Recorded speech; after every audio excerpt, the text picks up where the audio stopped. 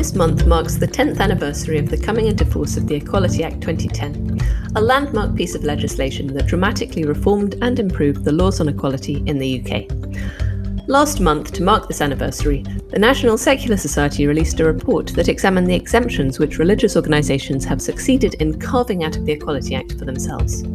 It also looked at the negative consequences of these exemptions in the areas of employment, education, and caste discrimination.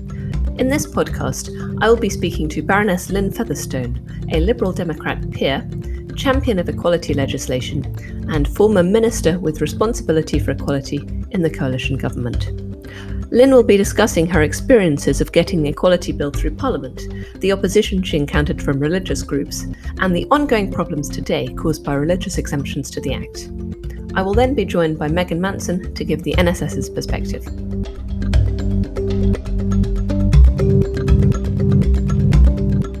Lynn Featherstone, you were an MP during the passage of the Equality Act 2010, and as a Home Office Minister and as Undersecretary for Equalities under Theresa May when she was Minister for Equalities, you helped to take the enabling legislation through Parliament. Did the Equality Act feel like a landmark at the time? Yes, it did. I suppose it was the bringing together of 40 years of equality legislation that was confusing everybody and not working that well.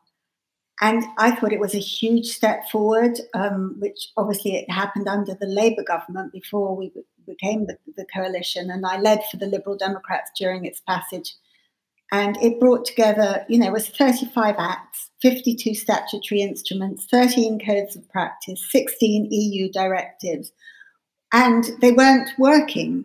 So it was a landmark piece of legislation that brought it together. And it pinpointed things, if you look at something like equal pay, we clearly hadn't got equal pay then, we still don't have equal pay now, but it attempted to bring together those things and to enhance equality. It wasn't just the bringing together of all this disparate legislation. So, there are so many examples, but I think one of its landmark qualities was the public sector equality duty and the creation of protected characteristics. And those protected characteristics were age, disability, gender reassignment. I had many, many arguments in committee about the word reassignment because I felt it meant you had to have an operation before someone recognised that you needed a different sort of protection for gender identity. It also included marriage and civil partnership, pregnancy and maternity, race, religion or belief, sex and sexual orientation. And I suppose even way back then, I didn't really feel that religion and belief should be a protected characteristic, but that's a whole other argument. So it was landmark, and it was the culmination of all the years of fighting and trying to bring some sense of ending discrimination in all its forms, whatever the characteristic you had. The list of protected characteristics, so it was a product of the committee then? No, the list of protected characteristics was part of the legislation brought forward by the then Labour government. I remember at the time, and speaking in the second reading debate when I led for the Lib Dems, I think it was 2009, that religion and belief should not actually be a protected characteristic because it would lead to the entrenchment of discrimination. When you were in government in the coalition and working with Theresa May, were you on the same side about most of the equalities issues then? On and off. Yes, I would say that Theresa May was basically determined to enact the bill.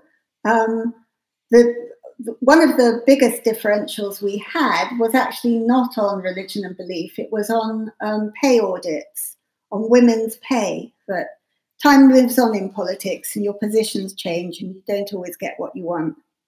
Let's talk a bit more about religion and belief. Now, when you and others were bringing the new bill before Parliament, who were the people who wanted religion and belief, A, to be a protected characteristic, and then B, later to have special exemptions in relation to religious organisations? Well, basically the organized great religions of the world, but in particular the Church of England and the Catholic religion. They were very fierce about, also Muslims and Orthodox Jews, but they wanted exemptions so that they could continue to discriminate in terms of who they employed, for example. And they felt that the new act reduced their ability to discriminate. And when I say discriminate, that would be something like if a Catholic school wanted to employ a caretaker, they would like it to be a Catholic caretaker. Whereas obviously in the provision of goods and services, as was included in the Act, actually there was nothing about caretaking that you needed to be a Catholic. Obviously, it was understood that if you were going to be a priest, you needed to be a Catholic if you were proselytizing. But if there was a job, say a youth worker, or as I say, a caretaker, then they didn't need. However, that was a very, very fierce fight, and they won. And how come they won? Just because an exemption was there that allowed them to say, for example, with a youth worker, that a youth worker was teaching and therefore it was proselytizing and therefore they should be able to discriminate and only have a Catholic youth worker working with Catholic youths. Outside education, what were the other major exemptions that the major religions obtained to the Equality Act? Schools were exempted so that religious schools could be set up without breaching the Act. Funnily enough, what the National Secular Society is putting forward, quite rightly in my view, is to change that law so that state-funded religious schools, including the Church of England, will no longer be able to promote the interests of their religious body above the education and welfare of their pupils. Then there were two schedules in the Equality Act which were there to stop any conflict with earlier laws that impose basically Christian worship in all state schools, including non-religious ones. And again, I agree with the National Secular Society and removing the imposition of collective worship in schools. I remember, for example, that at my primary school, there were 7 Jewish children who had to sit in the library during prayers in the morning, and it made them different.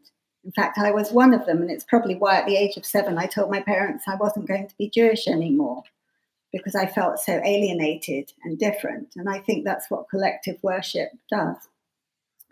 Other parts of the Act made exceptions to allow the existence of religious schools. And lastly, on education, there are 2 schedules that allow schools to discriminate on religious grounds for entry into that school.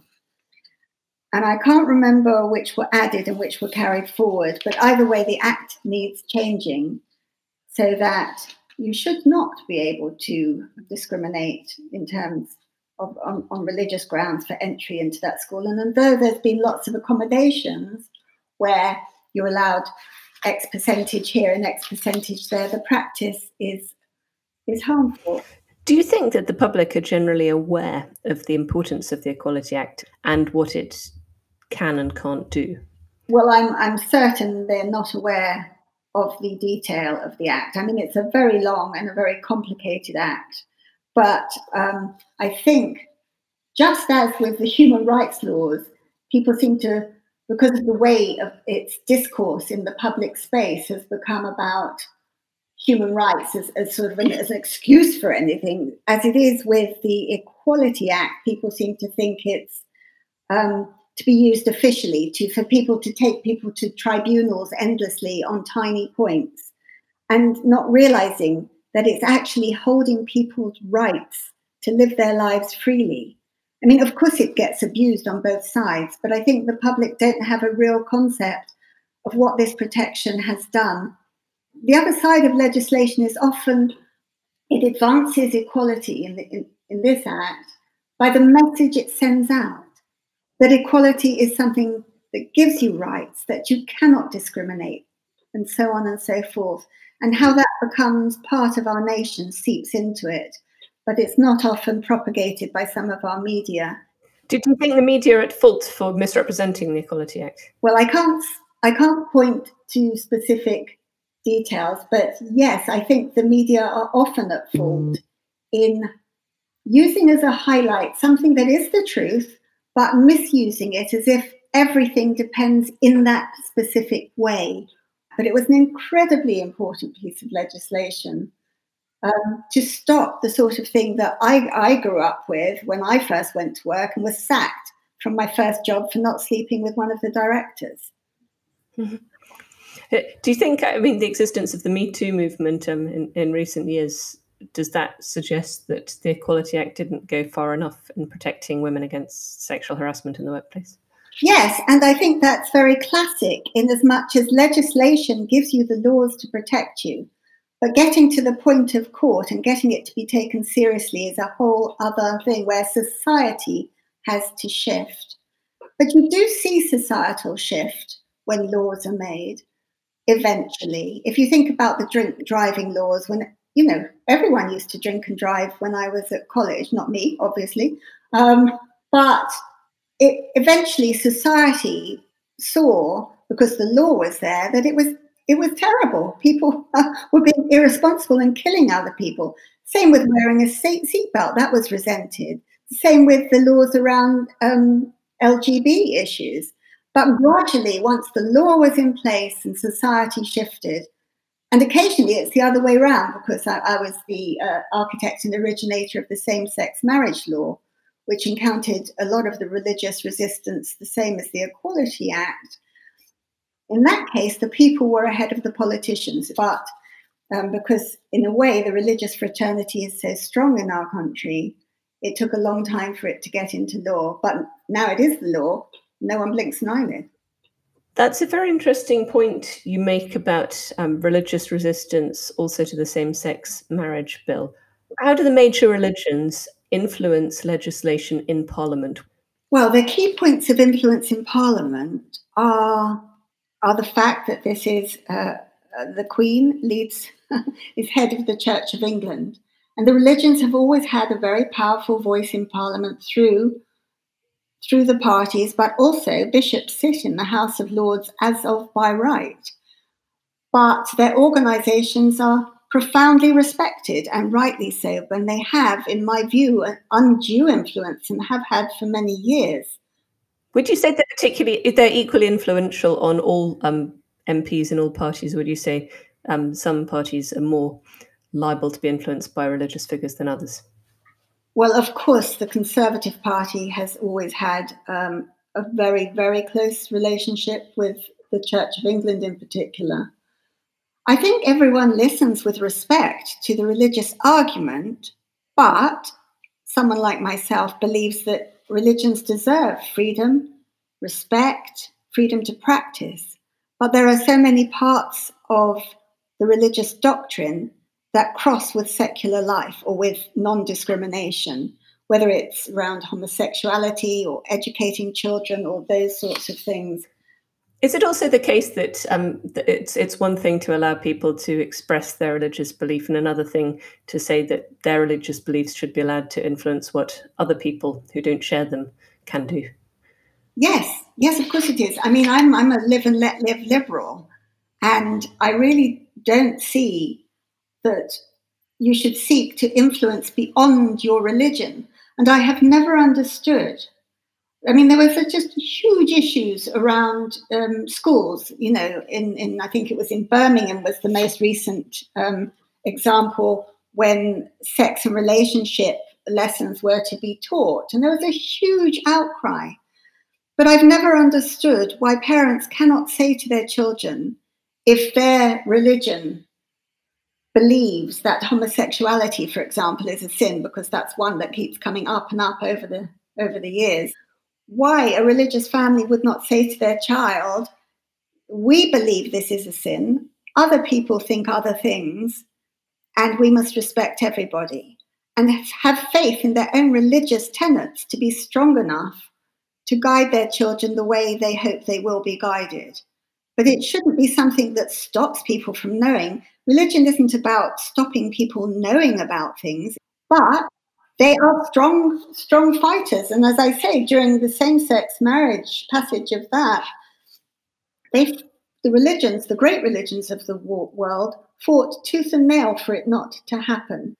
They believed it would undermine marriage. Of course, it does no such thing. It shows how valuable marriage is for everybody. One particular issue that's continued since 2010 was caste discrimination. Now, the Equality Act introduced the power for a minister to say that caste should be included on the list of protected characteristics and thereby outlaw caste discrimination.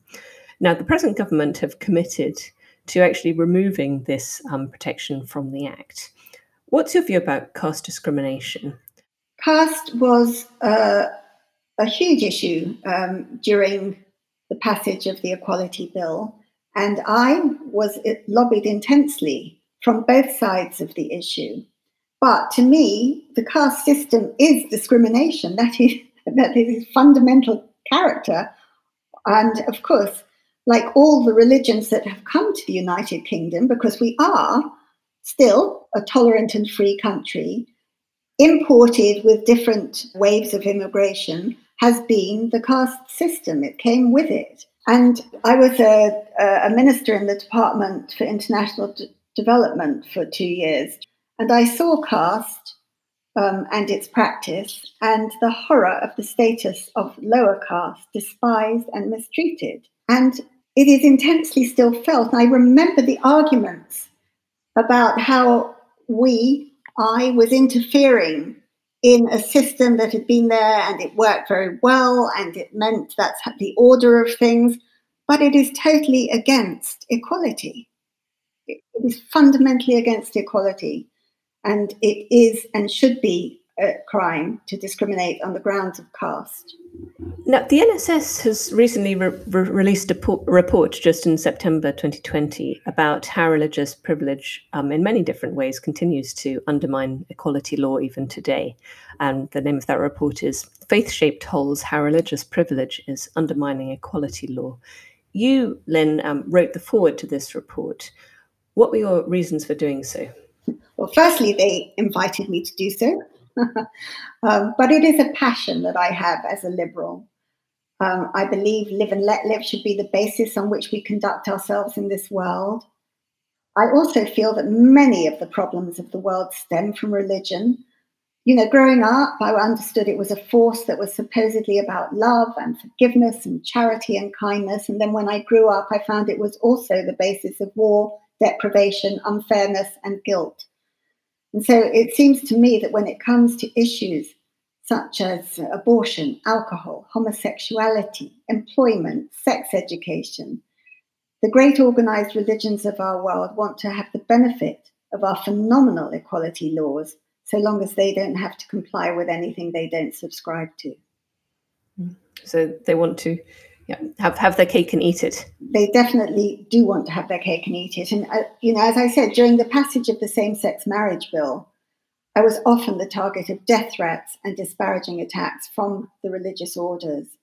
And my response to those who so violently attacked me and the legislation, and who were often the heads of the great organized religions of our world, was to use the words advised to me by Stonewall, which were my very strong advice to those who do not agree with same-sex marriage is not to marry someone of the same sex.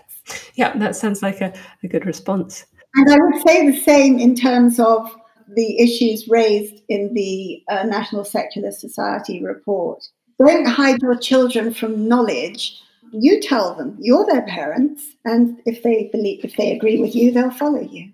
And in this country where we live and hope to live in harmony with each other, whatever our belief system, whatever our particular protected characteristics, and some of us have lots of them, everyone is equal and should be treated equally in all sorts of ways.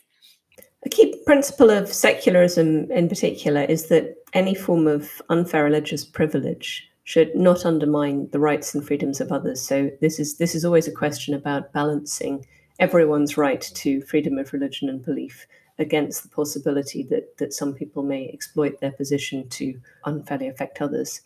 Now, as far as the NSS report is concerned, the three main ways which it identified there's still a problem with the current equality legislation are in terms of caste-based discrimination, which we've talked about, education, which you mentioned briefly, faith schools, and also employment. For you, what are still the biggest issues in these areas which need further reform?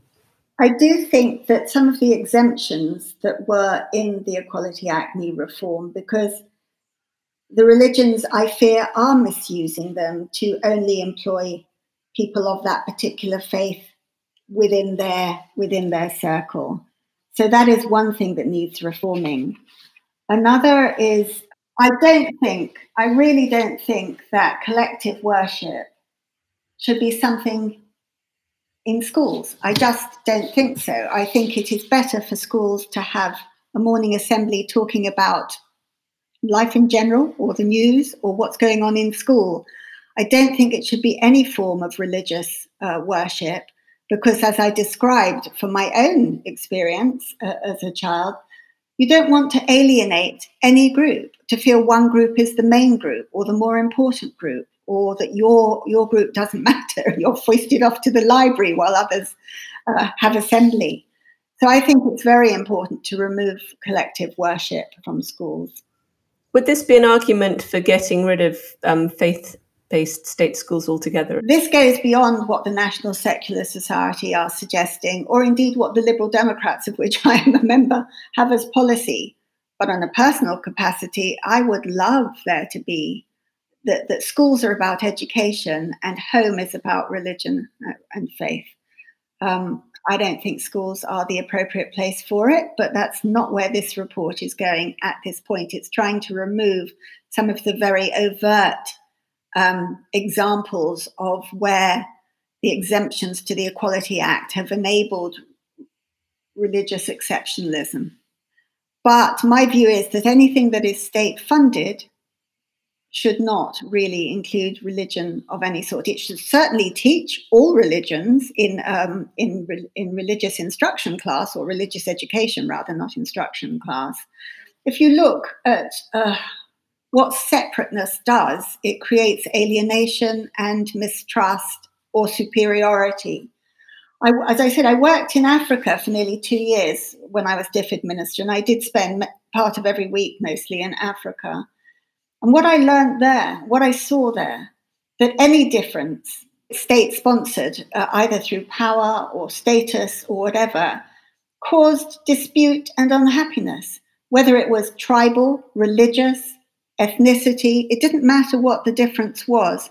The minute you entrench it in some form of privilege for state sanctions, it causes wars, jealousy, one-upmanship. It doesn't, it just is not harmonious.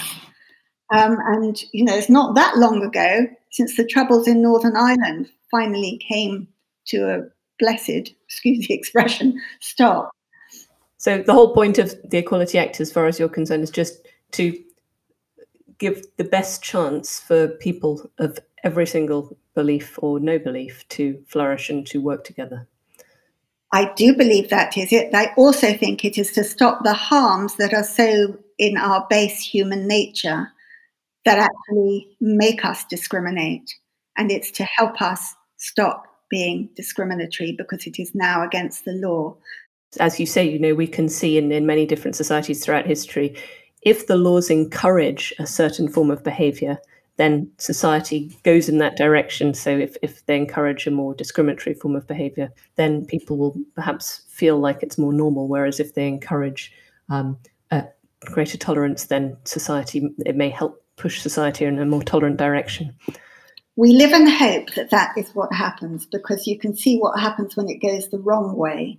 So I think it is very important. I think the Equality Act reminds us of our humanity towards each other. Finally, Lynn, what are the immediate practical steps you think that need to be taken to get the inequalities that we've been discussing? We need some new laws that will, at this stage, in terms of what the National Secular Society is wanting, will deliver legislatively the changes that remove the exemptions that enable the entrenchment of religious privilege. Len Featherstone, thank you very much.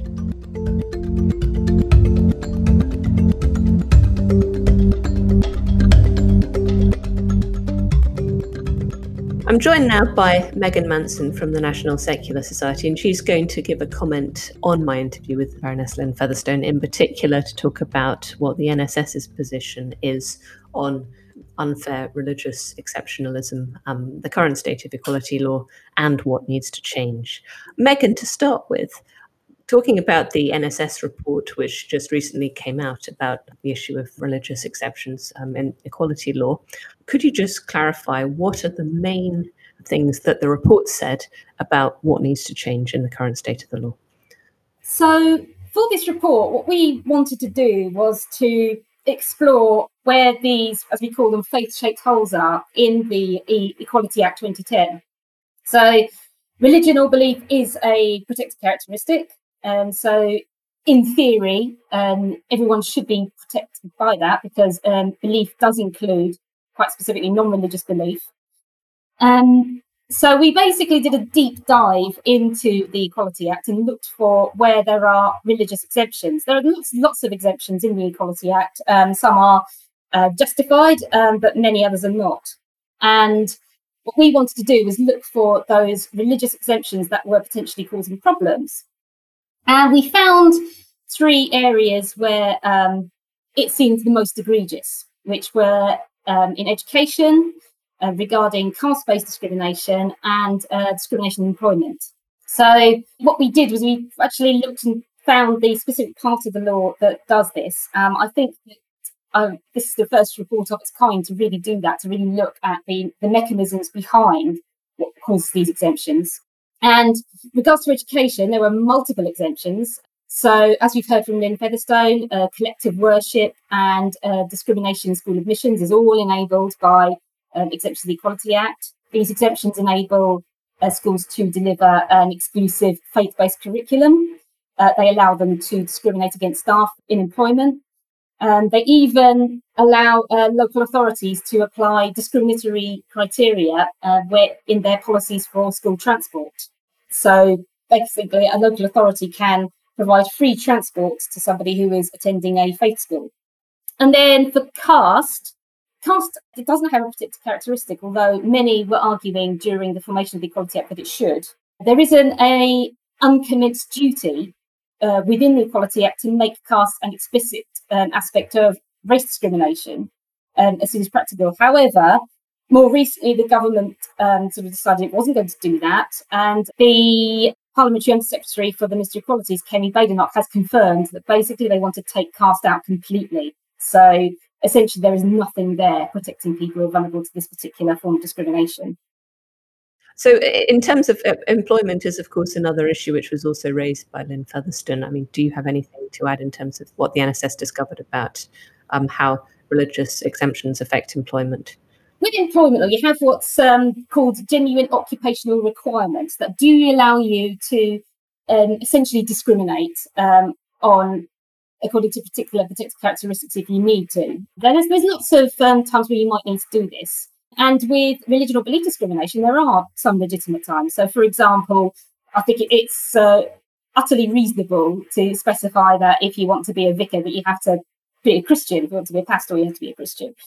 But looking at the official explanatory notes, it looks like this exemption, the genuine occupational requirement exemptions, are only meant to cover a very narrow range of employment when it comes to religion. But we think that it's being applied a lot more broadly to that, and it's being misused and being used by religious employers essentially to only have a workforce of one religion when there's really no justification for it.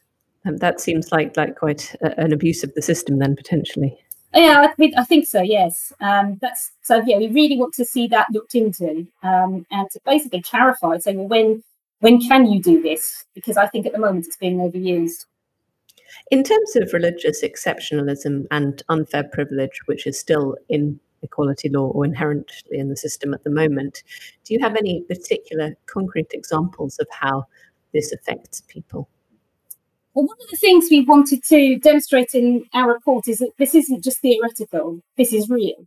And that's why we included quite a few case studies throughout the report. In the education section, we have some testimonials from parents and pupils and from teachers and governors as well who've experienced this. Naturally, we found that people who are non-religious tend to bear the brunt of these problems. And very often, it's people who are already marginalised and who are especially affected by religious discrimination. So for example, single mums, because they can't attend church services every week in order to ensure that their child gets to go into the local school.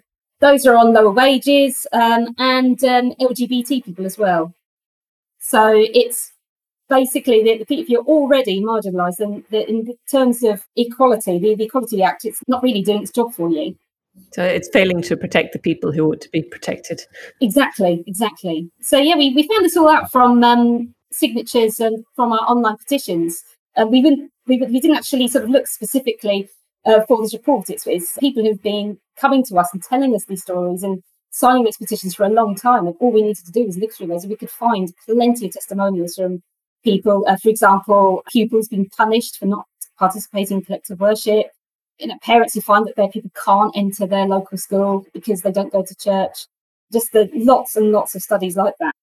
There was one particular case study that we put in that is particularly chilling because it involved a school that isn't a faith school, and that's Burford Primary School, which is a community school, so it doesn't have a designated religious character. And we heard from two parents who'd enrolled their children at that school because it was community-based, because it didn't have a religious character. That's why they wanted that. And then the school joined a Church of England Academy Trust, and things started to change. The parents heard that their children were attending assemblies held by the church. All the children were encouraged to pray. Christianity was positioned as the truth, and children were acting out Bible stories. So the parents decided to raise this with the school, and the school said, "Well, we're acting within the law. It says right here we could have collective worship." And in a way, the school's right. You don't necessarily have to be a faith school in order to religiously discriminate against children. Lynn Featherstone was talking about her experience of the extent to which the Church of England and the Catholic Church in particular influenced legislation through Parliament. In your view, why is religious influence in general, particularly Christianity, but also other religions, still so entrenched in British society in the 21st century, even though about half of the population is probably non-religious? Lots of it comes to being having historic privilege. The Church of England is the established church. The Catholic Church as well has had a very influential presence in the UK for a long time. And because of the wealth and the power and the status that they've built up, they have this legacy, which makes them a very powerful lobbying force. And we did see, when researching for this report, we found that lots of religious groups were involved and consulted during the process. So it really showed the extent to which they were the reason why these exemptions exist. So essentially, I think what we were seeing here was institutions that are already privileged trying to maintain the status quo and trying to keep that privilege. Did you get a sense for the extent to which other religions that are represented in Britain, such as Islam and Judaism, also are enabled, partly through the influence of the C of E, to maintain their own privileges? I think that the Church of England, because it is the established church, is sort of able to hold the door open for other groups. So, if you just gave privilege to the Church of England, other religious groups will say, well, hang on, what about us? Surely if you're giving it to one religion, you should be giving it to us too. And politically, it often is easier to do this. It's much easier to just say yes to these groups, say, okay, well, rather than tackle the harder problem, which is saying, well, actually, these religious groups shouldn't have the privilege in the first place. They've got an advantage, and they're they've got privilege that the non-religious don't have. Is there anyone to represent the non-religious in the way that religious organisations represent the religious? Well, the things with the non-religious is they are sort of, by definition, they kind of have their own identity. They don't necessarily form groups. I mean, obviously, there are groups like Humanist UK, but I'd say the vast majority of non-religious people don't actively identify as humanists. A lot of non-religious people, they're just sort of religiously indifferent. They're not necessarily atheist. It's just religion isn't really part of their thoughts. It's not part of their life. So they don't really feel a need to be in a particular group, which of course has the disadvantage that it is much harder to lobby with the same way that religious groups can. The National Secular Society does try to elevate the voice of those people. Essentially, we're about achieving equality for all. Looking at the issues which the NSS report has highlighted about the continuing existence of unfair religious privilege supported by equality legislation, what are the next steps? What does the NSS want to happen next? Well, what we'd like to do is to draw the attention of ministers and parliamentarians to this report and to see these recommendations seriously considered and enacted. We really want to see the religious exemptions for education repealed, and the laws that they sort of are based around repealed as well, so a repealing of the law requiring collective worship. We want to see caste included as its own protected characteristic, so not as an aspect of race, because we think that caste is something quite separate to race. So we want that to be its own protected characteristic. And we want to see the exemptions that allow discrimination if there's a genuine occupation requirement revisited, and see some scrutiny on the organisations that are applying them to make sure that they're doing it in a fair way. What can members do if they want to support the NSS? Well, we really do encourage all our supporters to read the report and to alert their MP to it. So you can do that really easily from our website. You can there's a function that you can use to send a pre-written editable letter to your MP. And also, please do come to us and let us know your experiences. If you think that, if you've read the report and think, oh yes, I've experienced that as well, please do tell us. It's really helpful to know what people's experiences are, and it can help to make things fairer further down the line. Megan Manson, thank you very much. Thank you.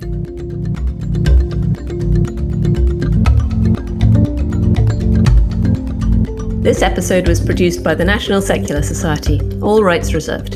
The views expressed by contributors do not necessarily represent those of the NSS. You can access the show notes and subscriber information for this and all our episodes at secularism.org.uk/podcast. For feedback, comments and suggestions, please email podcast@secularism.org.uk. If you enjoyed this episode, please subscribe and leave us a positive review wherever you can. Thanks for listening, and I hope you can join us next time.